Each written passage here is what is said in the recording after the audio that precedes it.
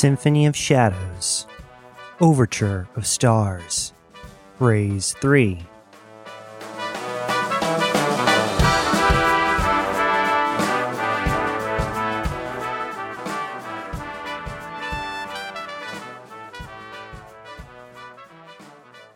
Cobra 225 removed what seemed to be a drive from the nasty woman's pocket. He looked her in the face and back to the drive. "What is this?" Cobra asked. "Go fuck yourself." The woman spat on his visor. Not that it did anything. The display was entirely digital, and she'd missed the camera. "Curse this woman."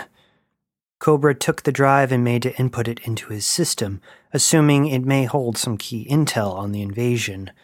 "Stop," he heard the Lieutenant Adabigo yell. Cobra's nerves tensed, expecting another attack, but they were safe from what he could tell. Lieutenant Adabigo approached Cobra and held out his hand. "Give that to me." "Sir, it may contain information about the invasion. I would prefer to search the drive for intel, if you would permit it." "That is not from the pirates. It is the intel I am supposed to transport back to the Republic for review. Hand it to me. Dispose of these pirates, and let's continue towards the ships." Cobra was not one to disobey, so he handed over the drive. Ishmael couldn't believe his luck, both good and bad. There was a slim chance this was not the drive, but the lieutenant could feel it in his bones. "Where did you get this?" he asked the pirate. "Like I told this one, go fuck yourself." "I guess it doesn't matter. Why are you attacking us?" "Why does any pirate attack anyone?" responded the woman. She turned around, which made the Novas converge around Ishmael. Instead, she flared her ass in the air and said, "We do it for the booty." "Well, you've made a tremendous mistake." Ishmael placed the drive in his breast pocket, where he also held the crystal. "Where is your captain, Benjamin Avery?" "Go fuck yourself." She bit off each word. The other pirates couldn't help but chuckle at the woman's bravado. There was a clicking and bouncing sound nearby, and Ishmael looked down at a silver sphere. He jumped away expecting an explosion, but nothing happened that he could see. Something was wrong, though, as the Novas stood oddly still. Like a moment ago, they should have converged to protect him. Adabigo removed his pistol from its holster before he really understood what was going on. The pirates jumped for their weapons despite being shackled. The woman bent down, snatching a hidden knife from her boot, and charged at Ishmael. He got a shot off, but not before she buried the short knife in his stomach. "Go fuck yourself," shouted Ishmael this time, and shot the woman in her face. The woman's weight dove to the ground, her grip somehow remaining on the knife, which tore a larger gash almost to Ishmael's groin. He gasped with pain, barely able to breathe as the Novas sprung into action. The scrambling pirates were quickly killed, but others were coming quickly behind. "We have to move, Lieutenant," shouted one of the Novas. "I need your help." Adabigo gasped through sharp breaths. He held his hand to the wound, too scared to look at it. "Am I going to die?" The Nova lifted him like he was weightless and began running down the hallways as the other two brought up the rear. If they could make it to the ship, he should be fine.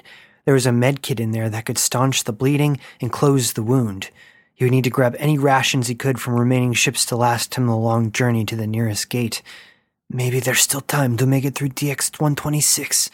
They won't notice me with all the confusion, will they? No, he couldn't do that. Even if by some miracle he made it through the mess, he would bet anything that there were other well-armed vessels on the other side, ready to capture anyone who was able to escape. Every step the Nova took, there was a renewed pain in Ishmael's stomach where the blood was spreading liberally through his clothing. He could feel his head getting lighter. Right when he was about to pass out, the Nova placed him down gently and swiftly turned to protect from incoming hostiles. Disoriented, Ishmael searched for the ship and struggled into the first one.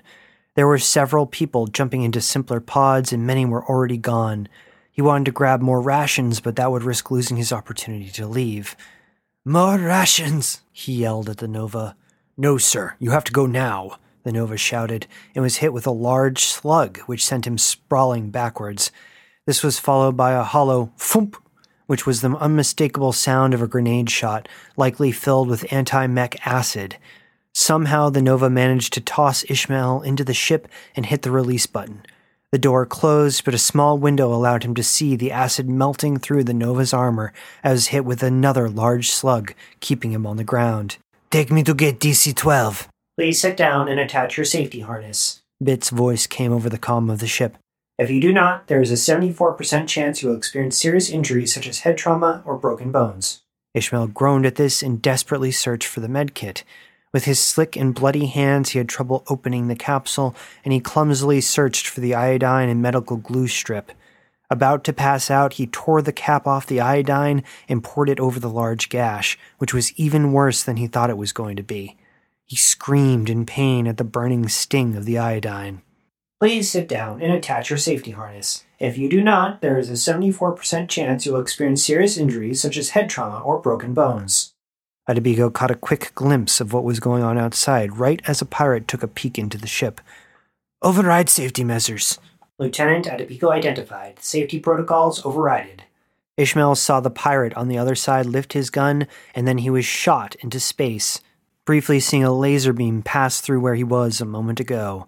The force of the ejection from the Dawnbreaker forced Ishmael violently into his seat. Even though he was not wearing any safety harness, he could not have moved from the chair if he liked due to the sheer accelerative force.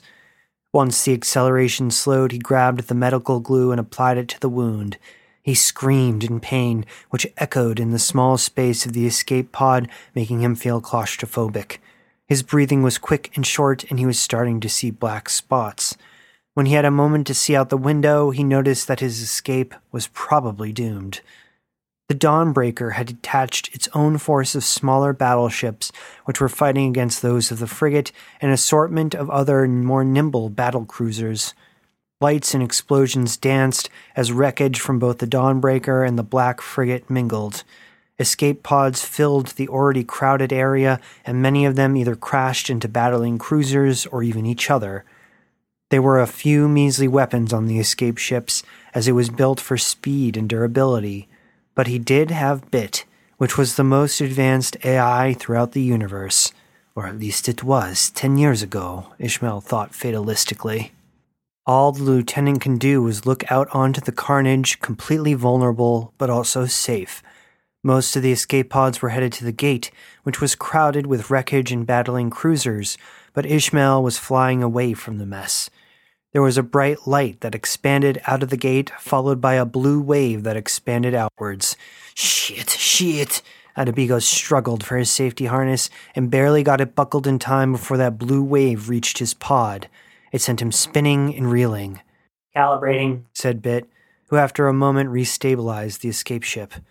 When the universe stopped spinning, Ishmael looked back toward the Dawnbreaker to find both it and the frigate completely demolished along with the gate. The cruisers also seemed to have disappeared. In place of the gate was a cloud of mangled wreckage. "Are we safe?" asked Adebigo. "We will be unaffected by the explosion, Lieutenant." Ishmael again felt like the luckiest unlucky person in the universe. He searched the medkit further and found some painkillers and hydration pills. After that, he searched the food rations and felt an immense weight press against him. It was like he suspected. Only the standard year's worth of rations. "Bit, how long is it to gate DC-12? "Once I have charted a course, we will be able to thread the majority of the distance. Once the drive is out of power, it will take approximately 28 years, 11 months, 23 days, 7 hours, and 9 minutes to come within range of the gate." "Almost 30 years?" Ishmael asked himself, looking at the paltry rations. Much like the slow yet inevitable collision with the frigate, he took a moment to stare at his own mortality.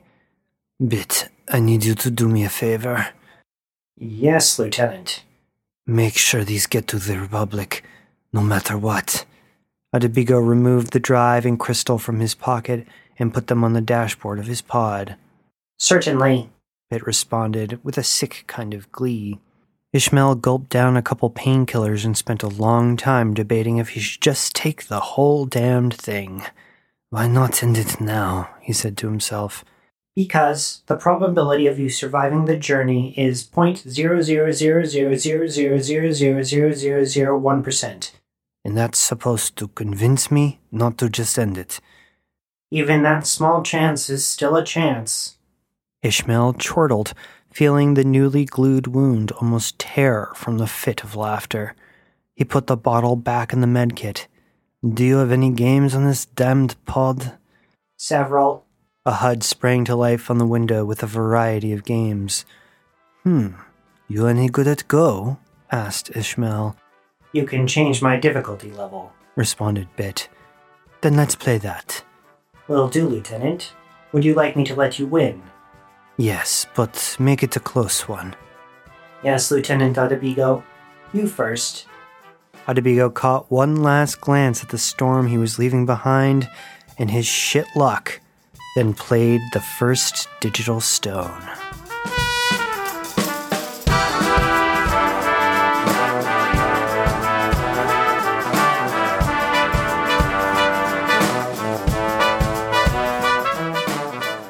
Symphony of Shadows is a production of Synapse Radio.